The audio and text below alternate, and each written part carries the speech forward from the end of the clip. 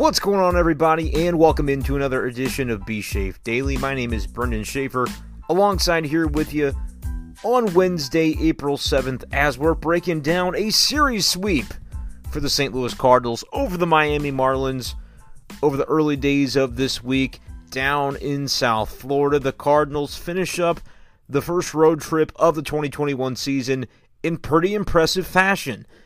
Listen, they didn't always do it exactly how they drew it up, but the Cardinals somehow, someway, come out of Miami with 3 consecutive wins, big wins over the Marlins down at loanDepot Park, which is now the new name of Marlins Park. I don't know if we're going to use that. I don't know if you guys saw this over Twitter or social media the last couple of weeks, but basically whatever company this is, loanDepot, has decided that the P in park of loanDepot Park is not capitalized, and I said kind of phooey to that. I don't know that I would, if I ever were going to write the business name associated with the name of the park, I don't know if I would do it in the grammatical way that they would request. Like when you have Busch Stadium, I get that Busch is technically a brand, but it's Busch Stadium. Like it's a classic name of a ballpark. Nothing weird or funky about it. When you go doing, Wrigley Field, Fenway Park, technically these are brands, but they've been synonymous with those parks for so long that it kind of feels like home when you talk about baseball park and the name of them. loanDepot Park, I think you're trying a little bit too hard. But that's a story for another day. Let's talk, though, about the Cardinals getting down to business and coming away with another win on Wednesday. They had their ace, Jack Flaherty, on the mound. In this game, ultimately, the score ends up as the biggest blowout of the series as the Cardinals took this one 7-0. But it wasn't that way throughout the early innings of this contest. Like Game 1, 4-1, the Cardinals won. Game 2 of this series, they won 4-2. Those were 2 hard-fought games. You had to claw, you had to scrap, you had to fight if you were the St. Louis Cardinals to win those contests. This was the same thing. I know the final score ends up being 7-0. But you look at the box score for the first 6 innings, this was a pitcher's duel, man. Pablo Lopez had it going on for the Miami Marlins throughout the majority of his start. Then he gets into the 7th, and that's when the Cardinals were able to get to him. But for 6 innings, both guys were throwing up goose eggs for the Marlins and for the Cardinals. And when it comes to the Cardinals side of things, it didn't look like Jack Flaherty was actually going to be able to go as deep as he did. He ends up getting through 6 innings in this game, and he only gives up 1 hit. So you're saying, what was the issue? Why was there such a... Was pitch count really that big of a consideration when a guy only gives up 1 hit? It was, and it's kind of hard to describe specifically why that was the case. Walks were obviously an issue for Jack Flaherty, as he ends up walking 4 in this game across 6 innings. And he gets 6 strikeouts. So the strikeout total's not eye-popping, but he gets 1 per inning and ends up on a pretty decent pace as far as that is concerned. But early in this game, Jack Flaherty just could not figure out a way to put guys away quickly. Part of that is obviously reflected in the walks total, having walked 4 in the game. But really, just for the first 4 innings, honestly, it was just deep count after deep count for Jack Flaherty, not able to put guys away early. And I thought, of all the games, talking about watching the television broadcast, I thought Jim Edmonds on the color commentary had a really fine game from a commentary standpoint. Some of the things that he was pointing out, not just about Yadier Molina, which is something that Mike Schilt really wanted to touch on last night when he was able to guide John Gant and company through that game when the Cardinals won 4-2 on Tuesday night. Some of the work that Yadier did in that game, pretty impressive to the Cardinals manager. But today, on Wednesday, it was Jim Edmonds kind of pointing out some of these elements that Yadi's taking advantage of and taking care of, kind of whether it's positioning the defense or just kind of orchestrating the flow of a game. I thought Edmonds was pretty impressive today. Obviously, as a former player, he's got a lot of insight that us average Joes are not going to have access to or intel of because we don't have that wealth of experience to draw from. So I really appreciated if you guys watched the game today on Wednesday, you kind of probably know what I'm talking about on Bally Sports Midwest. Just wanted to give Edmonds a shout out because I thought he did a really fine job today describing some of the action that was going on. And part of what he was detailing was related to Jack Flaherty, and it was some things that I was seeing, and I said, I think he's spot on with this. Because early in that game, Jack Flaherty threw several sliders. It had to be at least a handful that, honestly, I was watching them and I thought, those really are not competitive pitches. It's sliders in the dirt, off the plate, not something that you would figure a batter is going to swing at. Even a guy who can sometimes take the bait on a slider, it just wasn't competitive enough for that to be the case in those instances, at least in the early innings of the start for Flaherty on Wednesday. And Edmonds kind of talked about it on the broadcast where he said, look, I think Jack has a good enough fastball where he doesn't need to do that. He doesn't need to be, trying to toy with guys with this the breaking pitch, especially if it's going to be non-competitive. Throw your fastball for strikes early in counts, put him away then with the off-speed stuff, the breaking stuff later in the at-bats. And I thought, there might be a little bit something to that.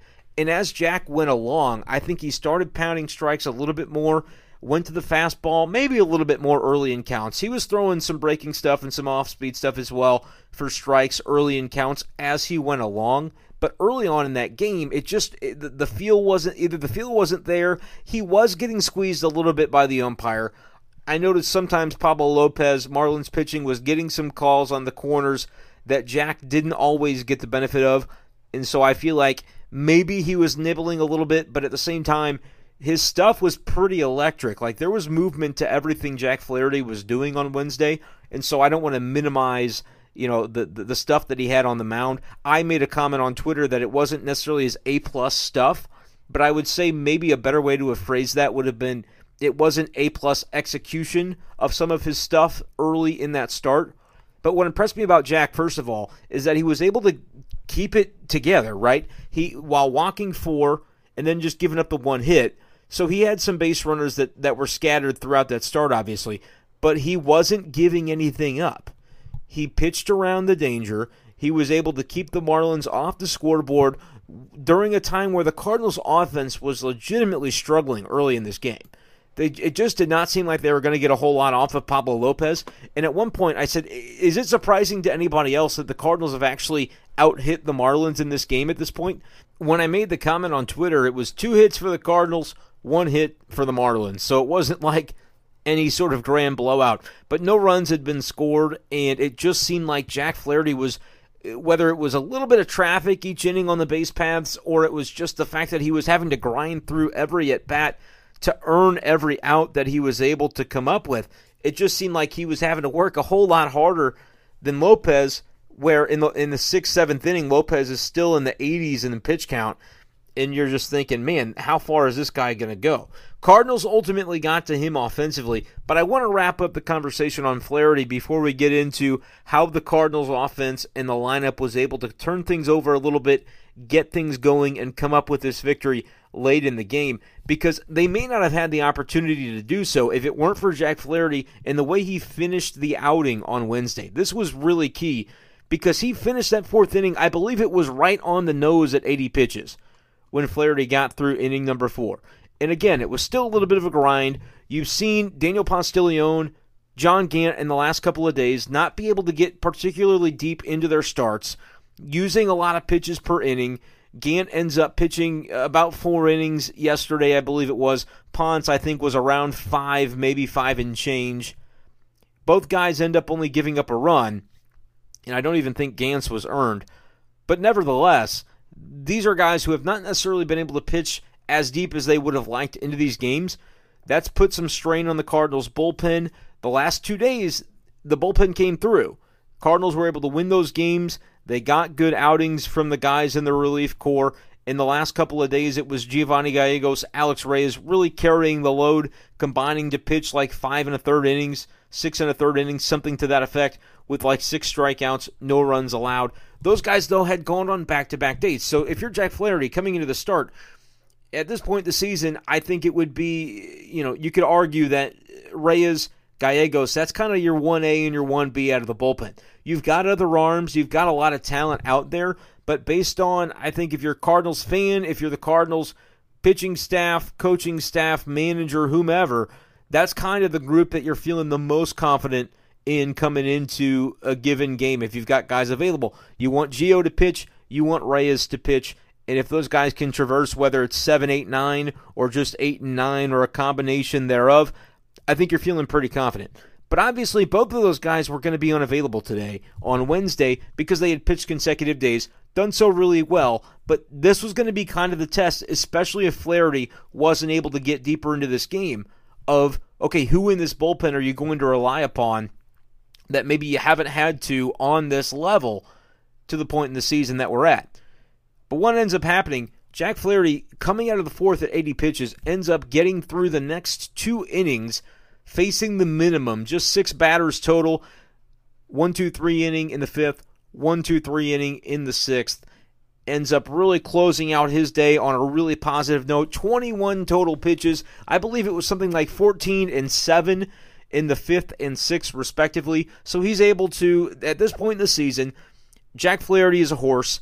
You know he can throw 100 pitches. Forget the COVID stuff from last year. Forget everything that you remember about the Cardinals being careful with him, being cautious with him. At some point, he's done spring training. He's gotten through a start early in the season where he threw 90-some-odd pitches, and now he's coming into this next one looking to prove something in a little better environment, by the way. It wasn't Cincinnati where it's 30 degrees and snowing out. He's in Miami. I don't know whether the roof was closed or open, but the circumstances were obviously going to be more favorable for Jack in this game than they were in the first start of the season they made on opening day. So he gets through it, 101 total pitches. That's not any number that you're uncomfortable with if you're the Cardinals management talking about trying to protect Jack Flaherty. You feel good about it, especially the way he finished. Mike Schilt always talks about, did a guy get better as he went along? And I was having some technical difficulties tonight during the Zoom, so I didn't get to hear the bulk of what Mike Schilt had to say after the game. But when I go back and listen, if they end up posting it to the media website, I imagine what I'm going to hear is talk about Jack Flaherty and the fact that he did get better as he went along, which was a huge key for the Cardinals tonight. Because once again, through 6, they weren't scoring. Nobody was. Jack Flaherty saw into that on the Cardinals side with regard to the pitching. But then you had to come up with, all right, these last few innings, we're looking for the sweep still for the St. Louis Cardinals. How can we go and attack this game the rest of the way, figure out a way to get it done? Well, as so often is the case, who comes to the rescue but Yadier Molina? Been doing it for 18 years. Wouldn't surprise anybody if he went ahead and did it for 18 more. But it was in the top of the 7th inning in a situation that honestly just didn't look like it had any potential to it. You get your 3, 4, 5 guys up in the lineup. Arenado strikes out. Paul DeJong lines out. And now you've got 2 outs. Your 5-hitter, Matt Carpenter, up to the plate. Again, with 2 away, he's not been a guy that's been much of a threat to hit a solo shot. And so at that point in time, I think a lot of Cardinals fans might have been turning the page to the next inning and saying, oh boy, this isn't going to, I think people were preemptively ready to kind of break out their pitchforks once again with regard to Matt Carpenter batting 5th, which, look, I make some snarky comments on Twitter about it, kind of at the expense of Cardinals fans who are saying, what's wrong with this guy? He's not the player that Mike Schilt thinks he is anymore. What's going on here? Why is he batting in this spot in the order? But I saw things from Matt Carpenter yesterday where I said, look, I'm going to give the guy a chance. I understand that right field has been a black hole for the Cardinals to this point in the season. And so because they saw some good contact, I believe Matt Carpenter on Tuesday had the hardest hit ball of the game. And a lot of you are thinking your ears glaze over, your eyes glaze over. You don't want to hear it. I get it. But Carpenter had a decent enough plate approach, I think, on Tuesday to merit another opportunity on Wednesday. Mike Schilt talking about he liked the matchup still with Matt Carpenter. And so in this game, Matt Carpenter does not end up with a hit once again, and that was a reason to get kind of the people fired up. But in the 7th inning, he takes a walk. And look, at this point, that may be the only thing Matt Carpenter does all season, is strike out, fly out, or take a walk. Those might be his version of the 3 true outcomes. Conceivably he'll eventually get a hit. But in this case, with what we saw on Wednesday, it was a walk, and a 2-out walk at that, with the number 6 guy in the order coming up. And so you're like, okay, maybe not that exciting. Some people wondered, well, could you pinch run for Matt Carpenter? You've got Edmundo Sosa on the bench. Not a whole lot of speed, though, really, on that bench. Nobody that you trust to be able to steal that base. Harrison Bader, obviously on the injured list. Lane Thomas, decently athletic, is not with the roster right now. He's at the alternate site. And so, okay, no pinch runner, 2 outs anyway. Let's see what Yadi can do. Well, what Yadi can do ultimately is hit the home run. Guy drills one to left field. Cardinals go up 2-0. A huge moment for Yadier Molina in what just continues to be something that exemplifies the way he is so darn clutch in the way he goes about it offensively. I don't think it is so darn difficult to quantify because the guy just seems to do it time and time again. Listen, there are plenty of cases where he grounds into double plays where, the guy's coming up to bat and you're thinking, okay, this is a key RBI situation. And you say, I can see the double play coming from a mile away if he puts it on the ground. And he does, and the other team gets out of the inning and you're bummed out about it.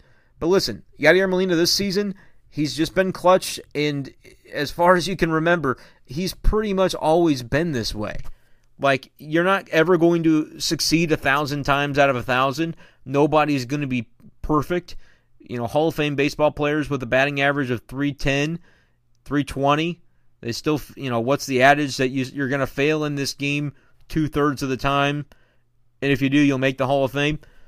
Yadier Molina seems to come through in the clutch more than his fair share. He had the sacrifice fly in the game last night where you thought for sure that could end up being a double play ground ball. Isn't the case. He ends up doing just what he needs to do to get it done. Tonight, though, it goes above and beyond on Wednesday because he hits the home run.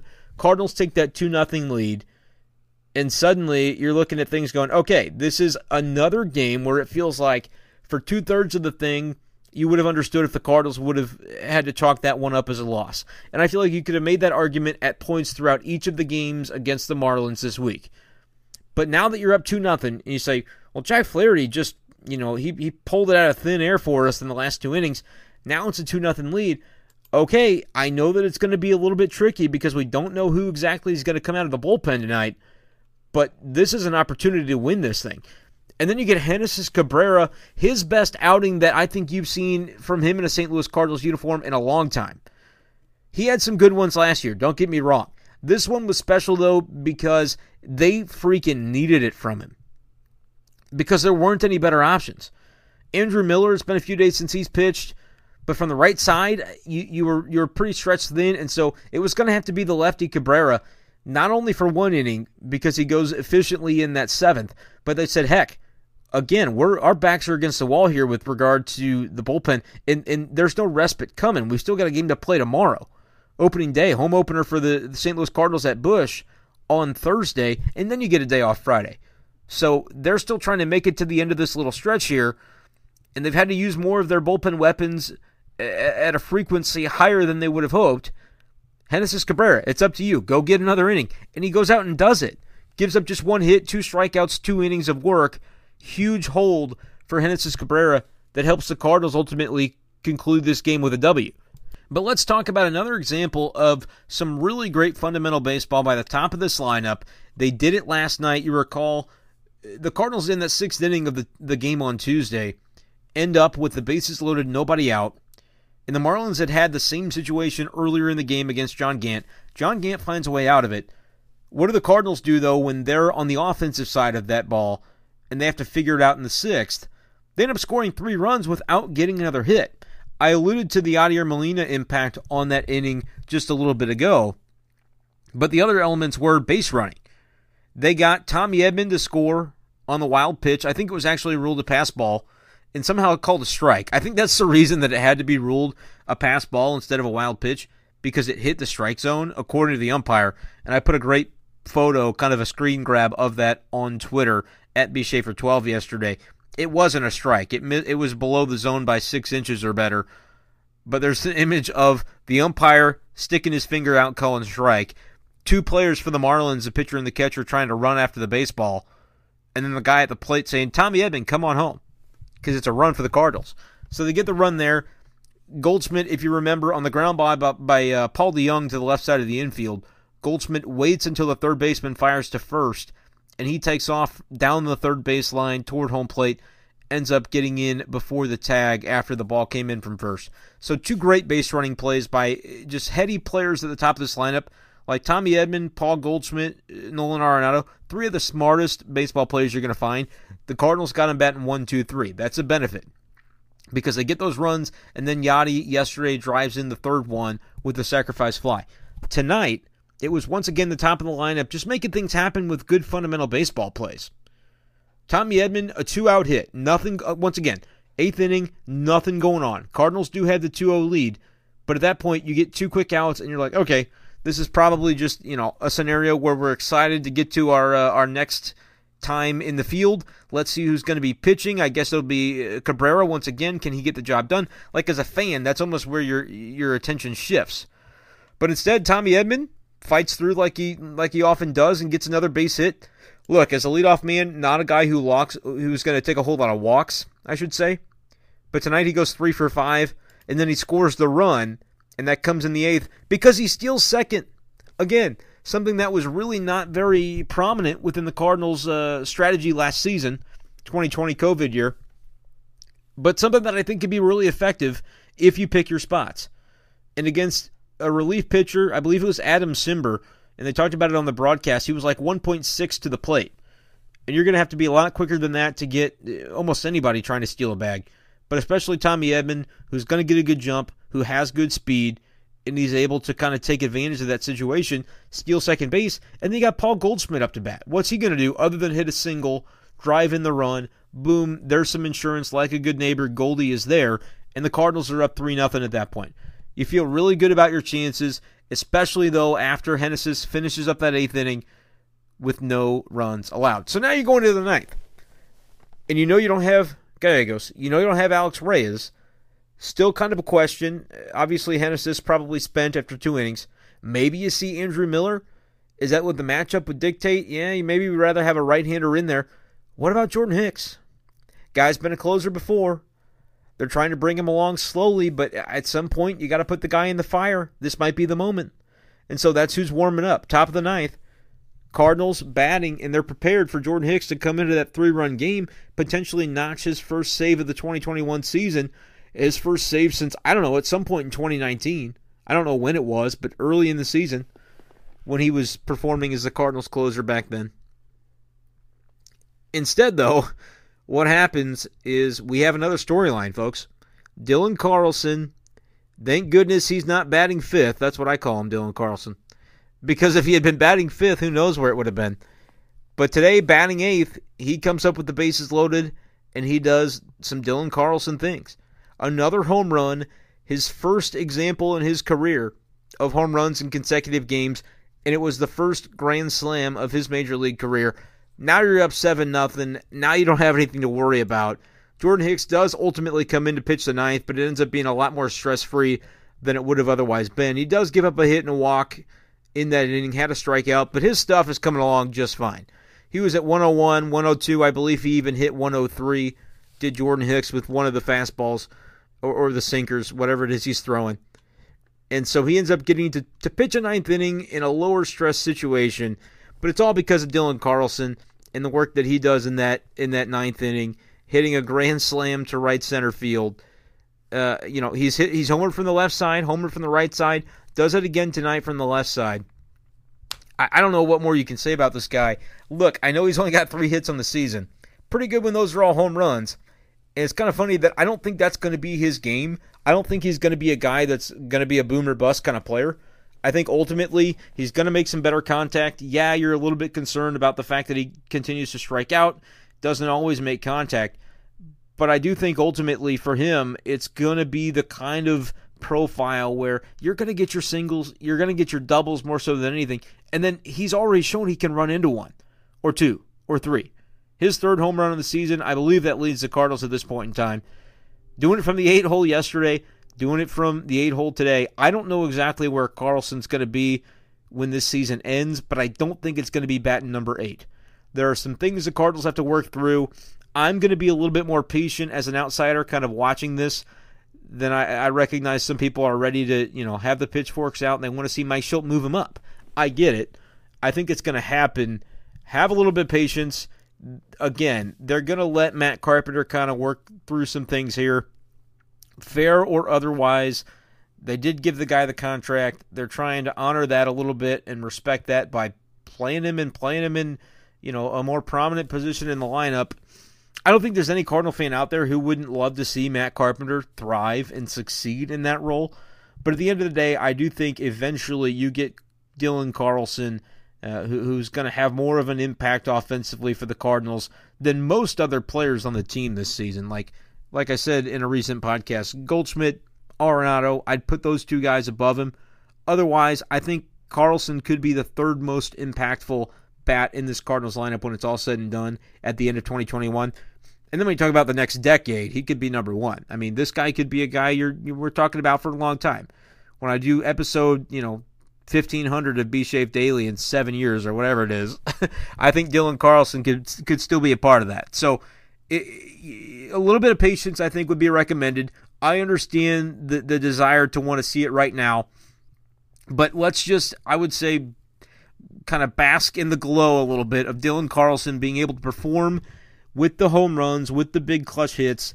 Let's see him do it a little bit more consistently. Yeah, I think there's an argument to be made that he could then do it more consistently if you put him in a more prominent position in the lineup with maybe a little more protection. Again, I'm a guy that doesn't believe a whole lot that protection is necessary. Carlson batting in front of the pitcher showing as much over the last couple of days with a pair of home runs, one of which was a grand slam.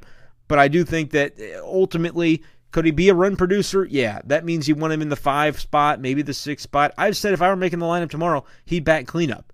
That's just for me because I think Goldschmidt is a great fit at number 2, whereas Carlson could fit number 2. I prefer Goldschmidt there, so hey, I'll put this guy Carlson at number 4 and say let it eat. Leading the Cardinals in home runs, I think that works out well enough for a cleanup guy. I don't know about you. But at the end of the day, the long story made short, Dylan Carlson's grand slam ends up making a game that was definitely closely and tightly contested into a little bit more of a blowout on the scoreboard for the Cardinals as they take this one 7-0 over the Miami Marlins. They come away with the sweep, and Jack Flaherty comes away with his first decision of the season. It's a win. He improves himself to 1-0. The ERA is still a little bit high compared to what you'd expect at 5.23, but again, you remember the first outing was a bit of a struggle for him. I think only a downward trajectory when it comes to that ERA for the rest of the season. You got Genesis Cabrera, you got Jordan Hicks. Those guys both throw up scoreless innings as the Cardinals able to complete the shutout. And now you head home to Busch Stadium where 32% capacity or whatever it is of Cardinals fans are going to be waiting for the Redbirds when they get there on Thursday. Going to be really interesting to follow this team through the weekend. Colt Wong, of course, makes his return to St. Louis on Thursday, and then they get the off day on Friday. Cardinals and Brewers matching up once again on Saturday and Sunday. Expect that we're going to be able to bring it all to you. Information, discussion, commentary, opinion, all right here at B Shafe Daily. Would love to have you subscribe to the podcast if you haven't done so already, because this is it, baby. This is what we're doing all season long, breaking down St. Louis Cardinals baseball right here. So head on over to Apple Podcasts, Google Podcasts, Spotify, iTunes if they still have that, wherever you're going to look for your podcast, with the exception of SoundCloud. Pretty much everywhere else, you're going to find B Shafe Daily. To make it really simple for you, head on over to anchor.fm/BShafer12, and from there go to the More Platforms tab, and you can find all the locations where B Shafe Daily can be found. We'd love to have you subscribe, like, follow, whatever it is that you need to do on your respective platform to be able to get the show on a daily basis. It's been a lot of fun bringing it to you so far. I'm really excited about doing it some more. And hey, right now you've got a 4-2 baseball team in St. Louis playing a division rival this weekend. I think, look, we all predicted for the Cardinals this season, at least most of us did, a pretty profitable, successful season, especially after the Arenado deal. That got a lot of people excited. Maybe that first series against the Reds had people a little bit apprehensive for a minute. I know that the culture that we're in, the nature of the game is to overreact immediately. But look, Cardinals brought things back against the Marlins, a lesser opponent, you could argue, as the Marlins have now dropped to 1-5 to start the season. I don't know how surprising that is, but I think the fact that the Cardinals were able to take care of what could generally be considered a lesser opponent, that should give some confidence to people. And so now let's see what the Cardinals do against a division rival and the Brewers, who could potentially have a little bit of something this season. Like, I think the Cardinals entered this season as the favorites in the Central, especially among Cardinals fans, but you could make an argument that the Brewers have a little bit of a recipe there. Starting pitching, Corbin Burnes, Brandon Woodruff. They've got a really dangerous bullpen as well. Devin Williams, the St. Louisan, part of that mix. You know you still got to deal with Josh Hader. Colton Wong setting a new tone for that lineup up at the top. They've got some good players up and down that batting order.